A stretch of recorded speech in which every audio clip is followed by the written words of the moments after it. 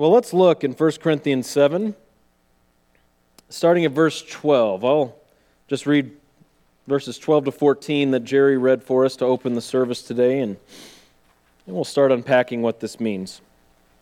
1 Corinthians 7, verse 12. The Apostle Paul writes, "But to the rest I say, not the Lord, that if any brother has a wife who is an unbeliever, and she consents to live with him, he must not divorce her. And a woman who has an unbelieving husband, and he consents to live with her, she must not send her husband away. For the unbelieving husband is sanctified through his wife, and the unbelieving wife is sanctified through her believing husband. For otherwise your children are unclean, but now they are holy." Interesting passage here in Scripture today. Just to give you a recap of the previous scenario that Paul was addressing. Last week we looked at verses 10 and 11. And the Lord says, He said in the Gospels as we read through Matthew and Mark, He says through the Apostle Paul as he's writing this letter to the believers in Corinth, the Lord says that His people should not divorce. That Christians are to reflect Christ in the church not only in their coming together, in their wedding, but also in their staying together. It's a reflection of Christ and the church, and therefore the instruction that we looked at last week from the Lord is that the wife should not leave her husband, and the husband should not send his wife away. But there's a transition taking place in the text where he's moving from one scenario to another, and perhaps one of the things that caught your eye first today there in verse 12 is that Paul says, "To the rest I say, not the Lord, but I say." That's an interesting phrase for Paul to use. But all he's saying here is that he's introducing some new apostolic teaching. Paul was an apostle, and he's introducing some new teaching to these believers in Corinth. This isn't a teaching that the Lord gave when the Lord was walking the earth during His earthly ministry, like the previous verses were. But this is new insight into the marital relationship. It's not saying that this is an opinion that I have apart from any authority. It's just as much authoritative as the words of Jesus. There are Christians out there today who are red-letter Christians, who just take what Jesus says as Scripture and everything else. Well, that's just men talking. But that's not the way that Jesus spoke of Scripture, the men who came before His virgin birth. There were Moses and the prophets, and Jesus spoke of those texts as Scripture. And Jesus sent out His apostles and said, the Holy Spirit will be with you and call to mind those things that you need to know and you need to write down. His apostles have authority. He met Paul on the road to Damascus. We've been talking about this a lot on Wednesday nights in our Acts study. He met Paul on the road and set Paul apart as an apostle. And apostles have authority to speak from God. So Paul here is introducing another dynamic to the marital relationship with just as much authority as if the Lord Jesus Himself was teaching. And the different circumstances that Paul presents it's a very pressing issue in Corinth. Because you have to keep in mind that the gospel and church and all this stuff is brand new in Corinth. Brand new in Greece. There are people coming to know the Lord in Corinth after their wedding. Many people coming to know the Lord, already married to someone. And so there were many Christian men and women with unbelieving spouses. And we have to believe this was the case in many of the churches at this time as people were just coming to faith in Jesus for the first time. Everybody who came to faith in Jesus during these days was a first-generation Christian. Maybe you've heard that term before. I'm a first-generation Christian in my family. They were all first-generation Christians because Jesus had just come and died and rose again and ascended into heaven.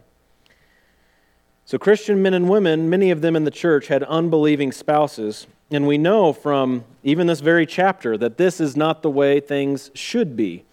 Look at verse 39 with me, the second to last verse of the chapter. Speaking to a different scenario, and we'll get to this eventually, Paul writes that a wife is bound as long as her husband lives. But if her husband is dead, she is free to be married to whom she wishes, only in the Lord. So Paul gives a remarriage scenario after the death of a spouse and says that person is free to remarry, but remarry only in the Lord. That's a part of the command. That's the scope of the options for that widowed wife or that widowed husband. As that person enters into another marriage, it is to be only in the Lord. This is God's design in marriage, that it would take place in the Lord. That a husband and wife wouldn't be unequally yoked, but that they would be equally yoked in faith. That they would both be those who confess Jesus as Lord. The biblical Jesus as Lord. Who you marry is so important, and it changes your life forever, doesn't it? One way or another, it will change your life forever, whether that marriage carries on for a short time or a long time. Who you marry is so important, and that's why, as a pastor and as just a Christian who is concerned for other Christians, I'm a big believer in premarital counseling. I'm a very big believer in that practice. My wife and I did it, and I don't regret a minute of it. We only had maybe 5 or 6 sessions, but they were valuable. They were all very valuable. And it doesn't always have to be formal. It doesn't have to be with a pastor in the office sitting down and working through specific worksheets or something like that. But just some form of premarital counsel is so important. Because people will think, well, who I marry, that's just individual, and that doesn't involve anybody else. Naive. That's naive. As a Christian, you are a part of a community. In your marriage, the most important human relationship you have affects the community. You should get counsel from the community when you enter into a covenant marriage, a relationship as important as a marriage. Nevertheless, these things happen where a Christian gets bound to an non-Christian in marriage. Think of the Corinthians. What type of marriages were they in when they came to Christ? These, by and large, were pagans, not Jews. Think of all the messed up beliefs they had about humans and human relationships and sexuality. They were in some weird marriages. You just got to believe that. They were in some very strange circumstances. And they had to get an answer to the question of, well, what now? I've been in this pagan marriage and now I'm a Christian. What do I do? What's next? That's an honest question, isn't it? I mean, as history played itself out, as the gospel reached more and more people, not every household got saved like the Philippian jailer's household. Remember the Philippian jailer? He was told, believe on the Lord Jesus Christ and you will be saved, you and all your household. And just a couple verses later, there's this whole household getting baptized. Well, that's great. Doesn't always happen that way. In fact, it's extremely rare that it happens that way. Extremely rare. So it's an honest thought that the Corinthians may have had, well, I should just start this marriage thing over. Think about where we are in the text, this letter to the Corinthians. Paul had just spoken of in chapter 6 how your bodies are temples. You're temples of God. Therefore, don't take your body and go join your body to a temple prostitute. Don't take this believing body, this redeemed body, and join it with an unbeliever, someone who is not your spouse. You're a temple. Remain holy. Treat your body as a holy temple.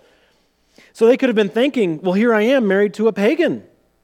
I've joined myself as a temple to a non-believer. I must hit the reset button now on this marriage thing. And some new reader of Scripture might think that would be what Paul would advise. It seems like just practically wise to do so. It's very pragmatic to do so. Instead of remaining bound to this unbeliever, just get out of that marriage and start over. But that's not what Paul presents here. And he presents the situation from both the husband and the wife perspective. This is what he did in verses 10 and 11 too, where he says, the husband shouldn't send away his wife and the wife shouldn't leave her husband, from both perspectives, which is amazing equality, especially at this time, that he would speak from both perspectives. He says that in verse 12, that the brother should not send away his wife. And that word for divorce means to send away. It's the same word as in verse 11 that we looked at last week. It means to separate. The brother, the believing husband, should not. This is a command. He should not send away his wife. It's a command not to do that. And the same for the wife. She should not send away or divorce her husband. As Christians, we need to recognize there's great importance in recognizing our covenants, keeping our covenants, being committed to our covenants. As Christian people who enter into a covenant that not only does man observe, but God himself observes, we need to be careful to respect those covenants that we make. It's important to our testimony. It's important to the reputation of Christ. There's also great importance in being gospel-centered. And Paul is calling them to be gospel-minded in their thinking. So not only, I should keep this marriage because, I said I would. There were some sort of vows, surely, that were exchanged at their wedding ceremony. And I should just stay in it because I just need to respect my word. It's more than that. They're called to be gospel-centered in their thinking, to think, what might the Lord do with this? I'm here, and I am bound, but what might the Lord be doing in this relationship? That's how we are to think as Christians. To respect our covenants and to think about how gospel love can be found in those covenants. Even so, there's a context that warrants separation, and we're going to get to that in a few moments as we look at verses 15 and 16. But the one issue that governs the decision here about whether that separation can occur or not is found right here in verses 12 and 13, consenting to live with. That's the crux of the issue. If a brother has a wife who consents to live with him, then he must not divorce her. And if a believing woman has an unbelieving husband and he consents to live with her, she must not send the husband away. So let's define our terms here. What does consenting to live with mean? Well, it means to agree to the living arrangement, to continue on in agreement of the living arrangement, that they would continue on in the same house. The word for live there literally means dwell, to dwell with. So if the unbeliever is still committed to dwelling with you in the same place, don't send him or her away, but remain on with the person you've covenanted with. Proximity is what's certainly in mind here. Consistently in the New Testament, the word means geographically to dwell with. That's what Paul has in mind. And verse 14 builds on this. If you glance down at verse 14, where it says that the unbelieving husband and the children are sanctified through the believer. That can only happen if they're together in the same place, as they dwell together in the same house. And this is a fascinating aspect to the whole conversation. This sanctification aspect is truly fascinating. We need to recognize a few things here. One is that when it says that the unbelieving husband is sanctified through his wife, that doesn't mean that he's going to heaven. That doesn't mean that he's saved. That doesn't mean he can stand and sing that song that we just sang, I stand redeemed. That's not what that means. But you see the qualifier here. The husband is defined as unbelieving. And those who reject the gospel aren't saved. They need to be saved. With that said, we also need to recognize there's a much greater chance of that unbeliever coming to know the Lord through the continual presence and witness of the believer in the home. We can understand this, can't we? That though that person isn't saved, there is something about the chances of that person being saved going up because they're in the home together. There's different statistics out there. It talks about, if the children are the first ones to come to know the Lord in a household, what's the percentage chance that the rest of the household gets saved? And that's, I think, a single-digit percentage. And what if the wife is the first one to come to know the Lord in a household? What's the percentage chance that the others follow? And it goes up higher. But it goes up astronomically if the man is the first one to believe in the home. And there is something about the continual presence and witness of the gospel that the Lord uses in the home. It's why so many Christians have a testimony of, I grew up in a Christian home. And that's not a bad testimony. That's a wonderful testimony. That's a reflection of how it should be, because they were around the continual presence of believers and they were around the continual witness of the gospel. God uses the home to reach people's hearts. But what's extremely interesting is that as the believer is in this home in a pagan marriage, again, probably strange things going on in that relationship, the unclean doesn't tarnish the clean. Again, thinking back to our bodies, our temples, chapter 6, don't join yourself with a prostitute. It's the idea that it's going to affect you in harmful ways if you're joined to that person. And yet here, in the context of a marriage that was already established, he says, actually it goes the other way. You will have an effect on them. So in the same way as, a smoky room. Think of a bunch of people smoking in here. And you're fresh, you're clean, you got ready for church today, and here you come in and you're going to leave smelling like an ashtray, no matter how long you prepared, if there are enough people smoking in here. My dad smoked a couple packs a day for my whole time living with him growing up. Our house probably smelled like an ashtray, but like a goldfish in a bowl, it's all I knew, right? And I look back now and wonder, our friends, when they came over, were they dreading having to come over to the smoky house? Because it just seeps into the curtains and into the furniture and everywhere. And when you're around that kind of environment, you leave reflecting that environment, don't you? But here in this scenario, the Lord turns it around and says, you won't be touched by that. In fact, you will have an impact on the environment. It's amazing. Absolutely amazing that the unclean doesn't tarnish the clean in this scenario, because God is especially involved in those homes. When a believer is present in the home, God is especially involved. There's a spiritual provision and protection for that household. Because we know as Christians, we are recipients of God's special provision and protection, aren't we? And in a sense, all people are provided for and protected by God. They have food to eat. There are a bunch of times they should have died, but they didn't. God's common grace is revealed in the whole world that way. But as believers, we have a special spiritual provision and protection in our lives. And because there's a oneness that exists in marriage, not just between two believers, but even between a believer and an unbeliever, because there's a oneness that exists, there's an aspect in which that spiritual provision and protection reaches the heart of that unbeliever, where God is doing a special work in that home and in the children's lives because of the presence of the believer. And there's a special conviction that comes with this too. Robert Gramacki, in his commentary, said this: since God in His sovereignty has saved one partner in a marriage, the unsaved partner has now been set apart for a special work of conviction by the Holy Spirit through the testimony and the changed behavior of the Christian partner. Think about that, as that pagan turned into a worshiper of Jesus. That husband or wife that made it a habit to go to the pagan temple and engage in those activities, perhaps was abusing substances, perhaps was doing all sorts of sinful and vile things.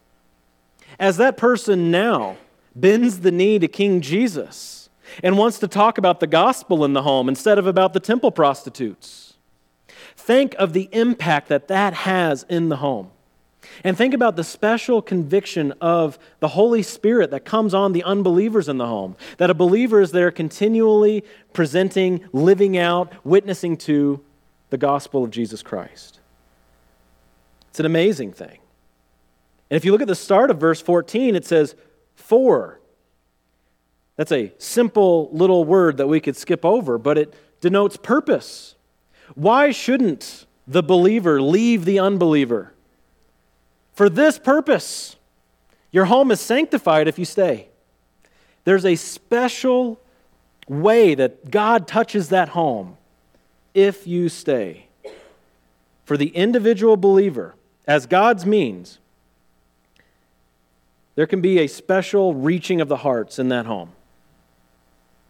One of my best friends I met in Bible college, he grew up in the Midwest in a home that had nothing to do with the Lord.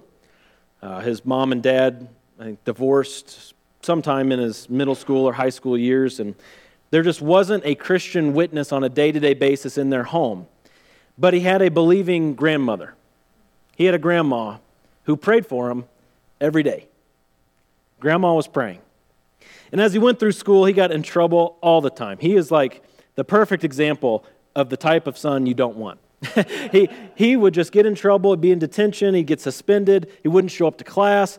I mean, just continual bad behavior. But Grandma was praying.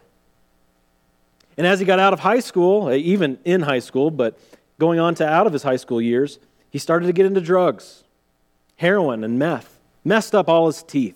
All of his teeth were just rotten because of drug use. In and out of jail, and he has the mugshots to prove it. He has a friend who's in the jail system who got him his mugshots. But in and out of jail all the time, he would be brought home late at night, dropped off by the police. But Grandma was praying. One time, it got so bad in his life, he was doing so many things that were just beyond the scope of what some of us can imagine. He was placed in prison on the suicide watch floor. He was stripped of his clothes, and there he was with nothing left. And Grandma was still praying. And she had told him about the gospel over and over and over again, and it was there that he first believed. It was there that his heart was given over to the Lord. And he lives an amazing Christian life now, a life set apart for God. And he and his wife, Christian woman he met at Bible college, actually, he met her dad first when he was at a rescue mission because he lost everything. Met her, married her, now they're pregnant, expecting their first child. All because God using his people to reach his heart. Because Grandma was praying. There's a special way that God reaches unbelievers when there are believers involved as a continual presence and a continual witness. And we're not to give up because this is the Lord's work. We're not to do good until we get weary. We are to not grow weary of doing good and see what the Lord will do. So grandmas, keep praying. Well, not all marriages will continue on in these circumstances. You read verse 14, and if you stop there, you think, okay, well, that sounds amazing that God would do this spiritual work in my home. How cool is that? Well, there are times when the marriages must end. Let's read about that starting in verse 15. Yet if the unbelieving one leaves, let him leave. The brother or sister is not under bondage in such cases, but God has called us to peace. For how do you know, O wife, whether you will save your husband? Or how do you know, O husband, whether you will save your wife? The situation changes when the spouse without faith, the unbelieving spouse, initiates a divorce, causes separation. That's when things change. I want you to first note in verse 15 what Paul says, inspired by the Holy Spirit, that the brother or sister is not under bondage. It's an amazing phrase. Not under bondage. Paul is here stating that the believer is released from the marital covenant in these circumstances. Look at the beginning of verse 15 where he says, if the unbeliever leaves, let him leave. Perhaps not the encouragement you would expect from Paul. Paul the evangelist. If the unbeliever wants to leave, grab hold of his feet and just keep proclaiming the gospel and don't let him go. Don't let her go. Not what he says. If the unbeliever wants to leave, let the unbeliever leave. It's an encouragement, but it's also a command. This is the imperative. Let that unbeliever go. You're no longer bound. Verse 16 speaks to this, the last verse I read. How do you know whether you're going to save your husband? Or how do you know if you're going to save your wife? You're not God. You have no power of salvation. And this is very obvious for all those people you've been praying for, isn't it? You don't have the power to save. Only God has the power to save through the gospel message. And you have no certainty if someone is going to be saved. As painful as that reality is, that is our reality. You have no certainty if God is going to save that husband or that wife. Don't hold on to a marriage for the sake of evangelism. That's the big idea. That's not what we are to do, because God has called us in peace, and we are to carry on in that peace. Verse 15. God has called us in peace and to peace. We're to hold on to the gospel peace that we have even in those relationships. Let the unbeliever go and be free. At that point, it says, the believer is not under bondage in cases such as that. But the believer is free to remarry and to enjoy Christian marriage. If you're free from the bounds, you're free to remarry, but only in the Lord. Only in the Lord. Can I stop there and all your questions are answered now? There are differing views on this topic, but I just presented to you how I understand the text. I would like to walk you through some other views just for the sake of your awareness and for the sake of your personal study. And I'm going to give my thoughts as we go along. I'll critique that which I think is off. But I want you to understand there is a range of understandings of this text. So here are the four main views of divorce and remarriage in the case of abandonment as presented right here. This is really all we have, just these verses. Okay? The first view is the most restrictive. It views abandonment as that literal, physical separation, as I just presented it to you. They're agreeing to dwell with you until you become a Christian. Now they disagree about dwelling with you. Physically, proximity-wise, geographically, they've separated. That's what abandonment is. However, it goes on to say in this view that the Christian spouse is no longer able to marry again. That spouse had made a marital covenant, and now the unbeliever is left. That doesn't mean that the Christian is free to remarry.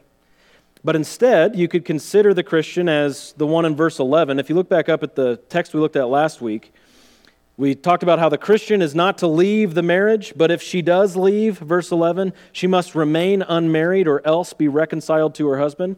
And that's the view, the most restrictive view, that in this case, if you're abandoned, not if you're the one abandoning, but if you're abandoned, you're prohibited to remaining unmarried or being reconciled to the first partner.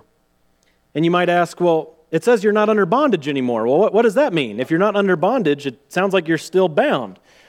Well, this view says that under bondage means trying to hold on to that believer. You're not bound to keep the marriage alive, but you're free to let the marriage end. But that doesn't mean you're free to remarry. Well, I disagree with that aspect of the position. Again, verse 39 that we looked at earlier, the second to last verse of the chapter. Look at the language that's used here. A wife is bound as long as her husband lives. This doesn't mean bound to keeping the marriage alive. It means bound to the husband in covenant. She is bound as long as her husband lives, but if her husband is dead, she is free to be remarried to whom she wishes, only in the Lord. And that's the language that we have, especially from the teachings of Jesus, about what marriage and divorce is. To be married means to be bound.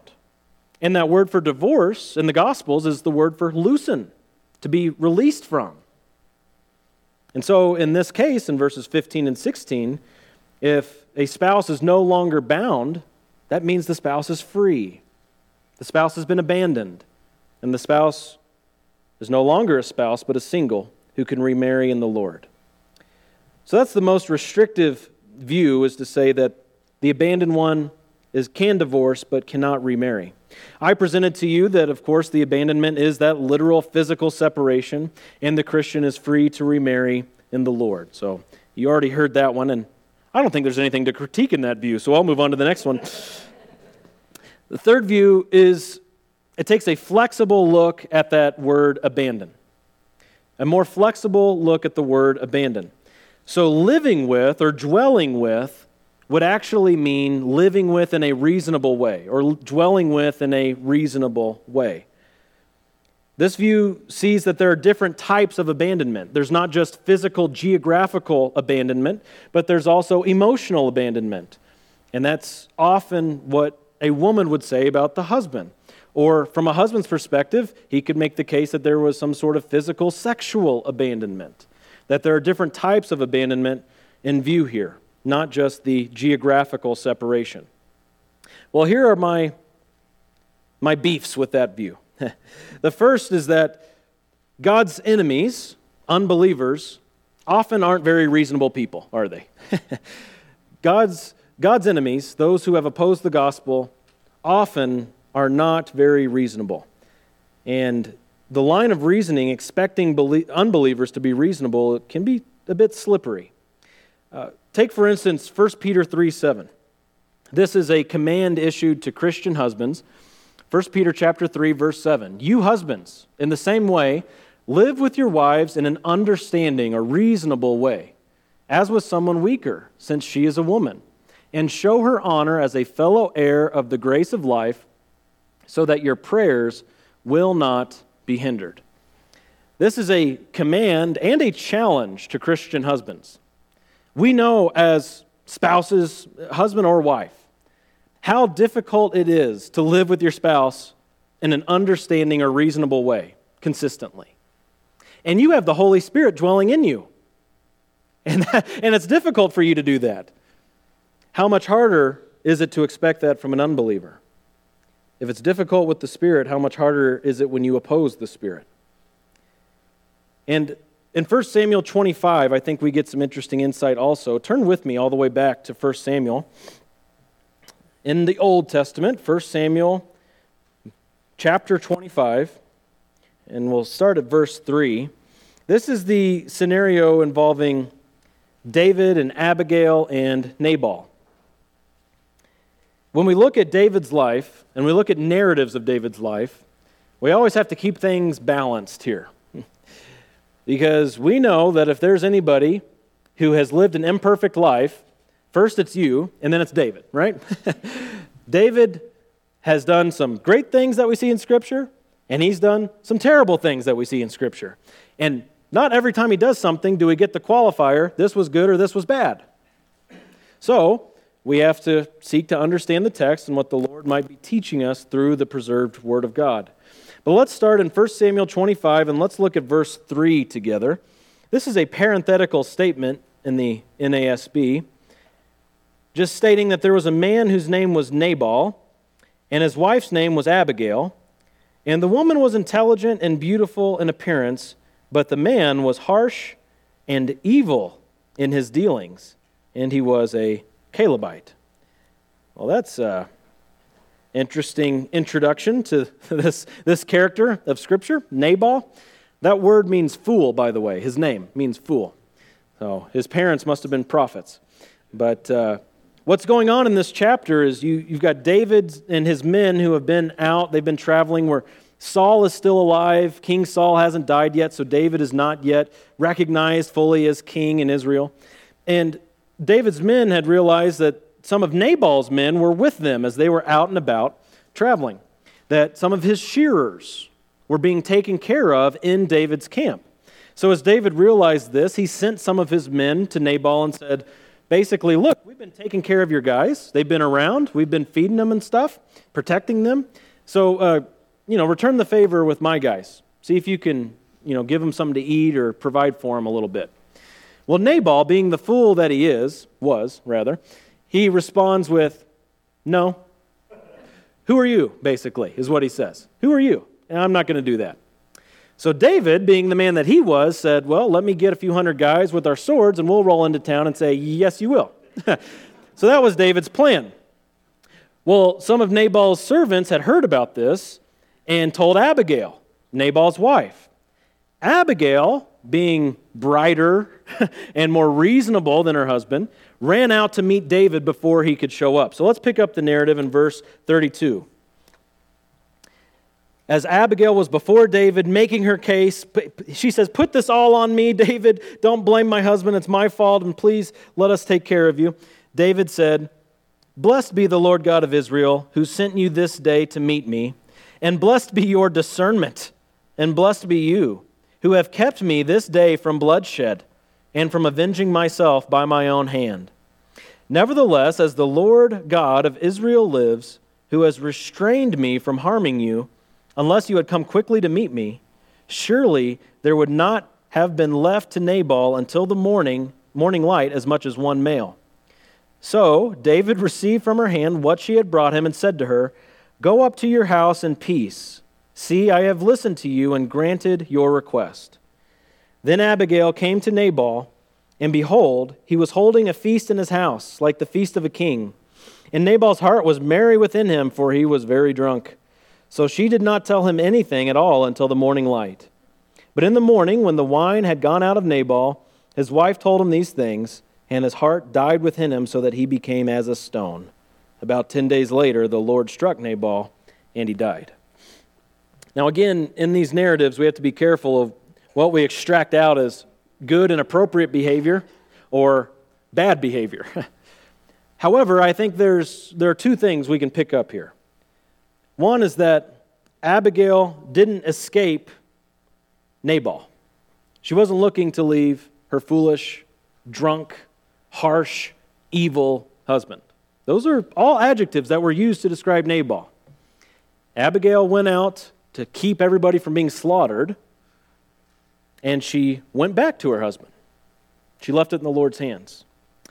And secondly, David counseled her to go back to her home in peace.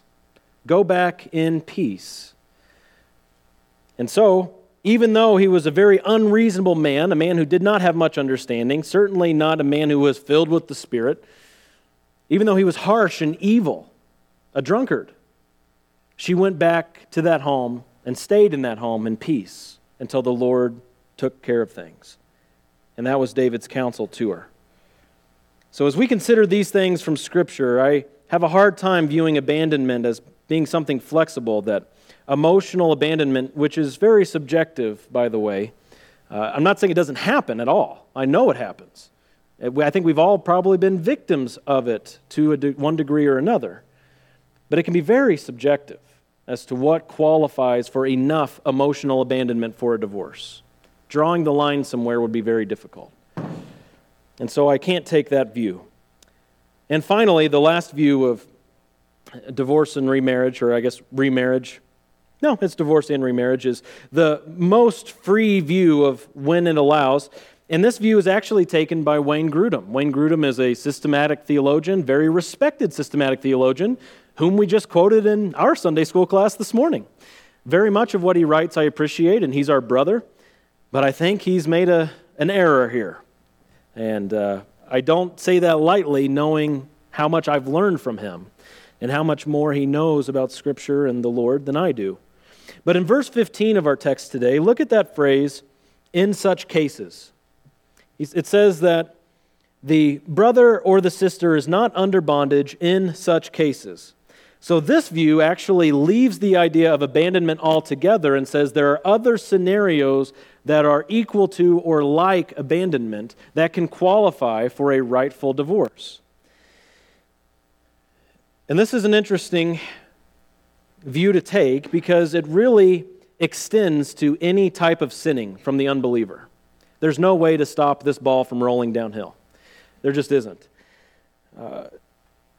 For instance, in Wayne Grudem's article that he released a couple years ago announcing this as his view, because he held another view before and changed to this view, he gave some textual evidence for why he believes that, the Greek phrasing in such cases and where that phrasing is used outside of Scripture to make a similar point. And he can make a decent textual argument for that view. However, when he went on to give some examples of other cases that would match abandonment, that's where I just totally couldn't keep going anymore. As I was reading through that and thinking through how that would play out in counseling scenarios in my ministry, I just couldn't be comfortable with that. He basically says that a sinful relationship that an unbeliever has with you, sinful meaning there are sinful acts that continue on because he's an unbeliever, if they have some sort of detrimental effect, then that's a case similar to abandonment. He gave some descriptions like a husband who has a crippling gambling addiction that causes severe indebtedness, or mental anguish that is caused, or habitual lying. You kind of see where this is going, where you can't really draw a line anywhere because unbelievers live like unbelievers. God's rebels rebel against God, and they live that way. Who gets to decide the cases that qualify, if that's what Paul is saying? And I think this is the result of that view I was just talking about, where abandonment can be characterized as different types of abandonment. It starts the ball rolling down the hill, and this is how steep the hill gets. The marriage covenant must be handled more reverently than this. You have to be very serious and very reverent about the marital covenant that God sees and recognizes as being binding.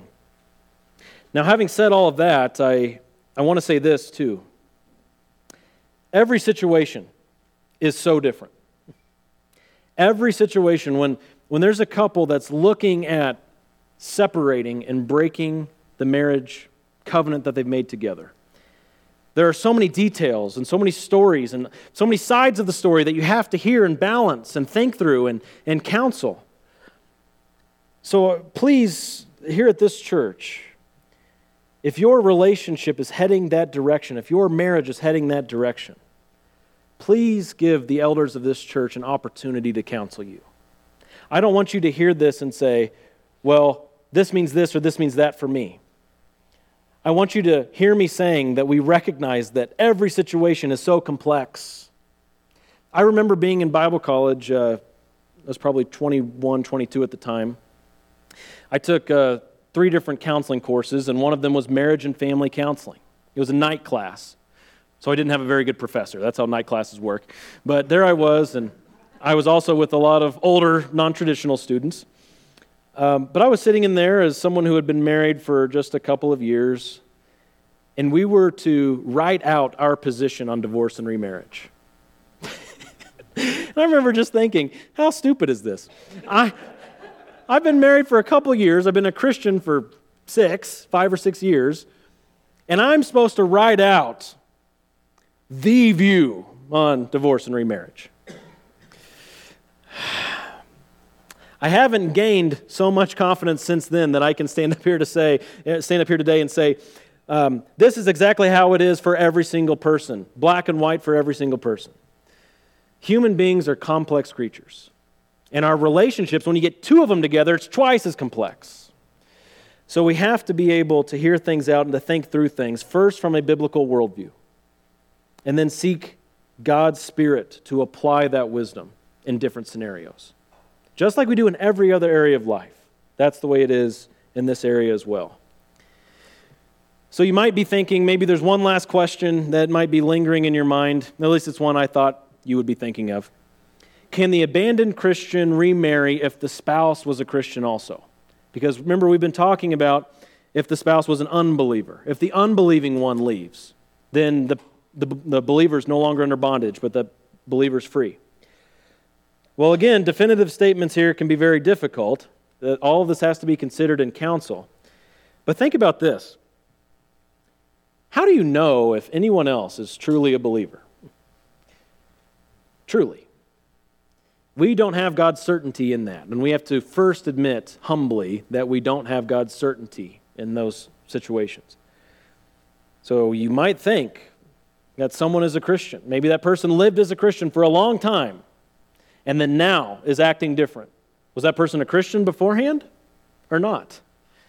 The Lord knows. The Lord knows all these things. Is that person still a Christian who's going to come back around? Only the Lord knows.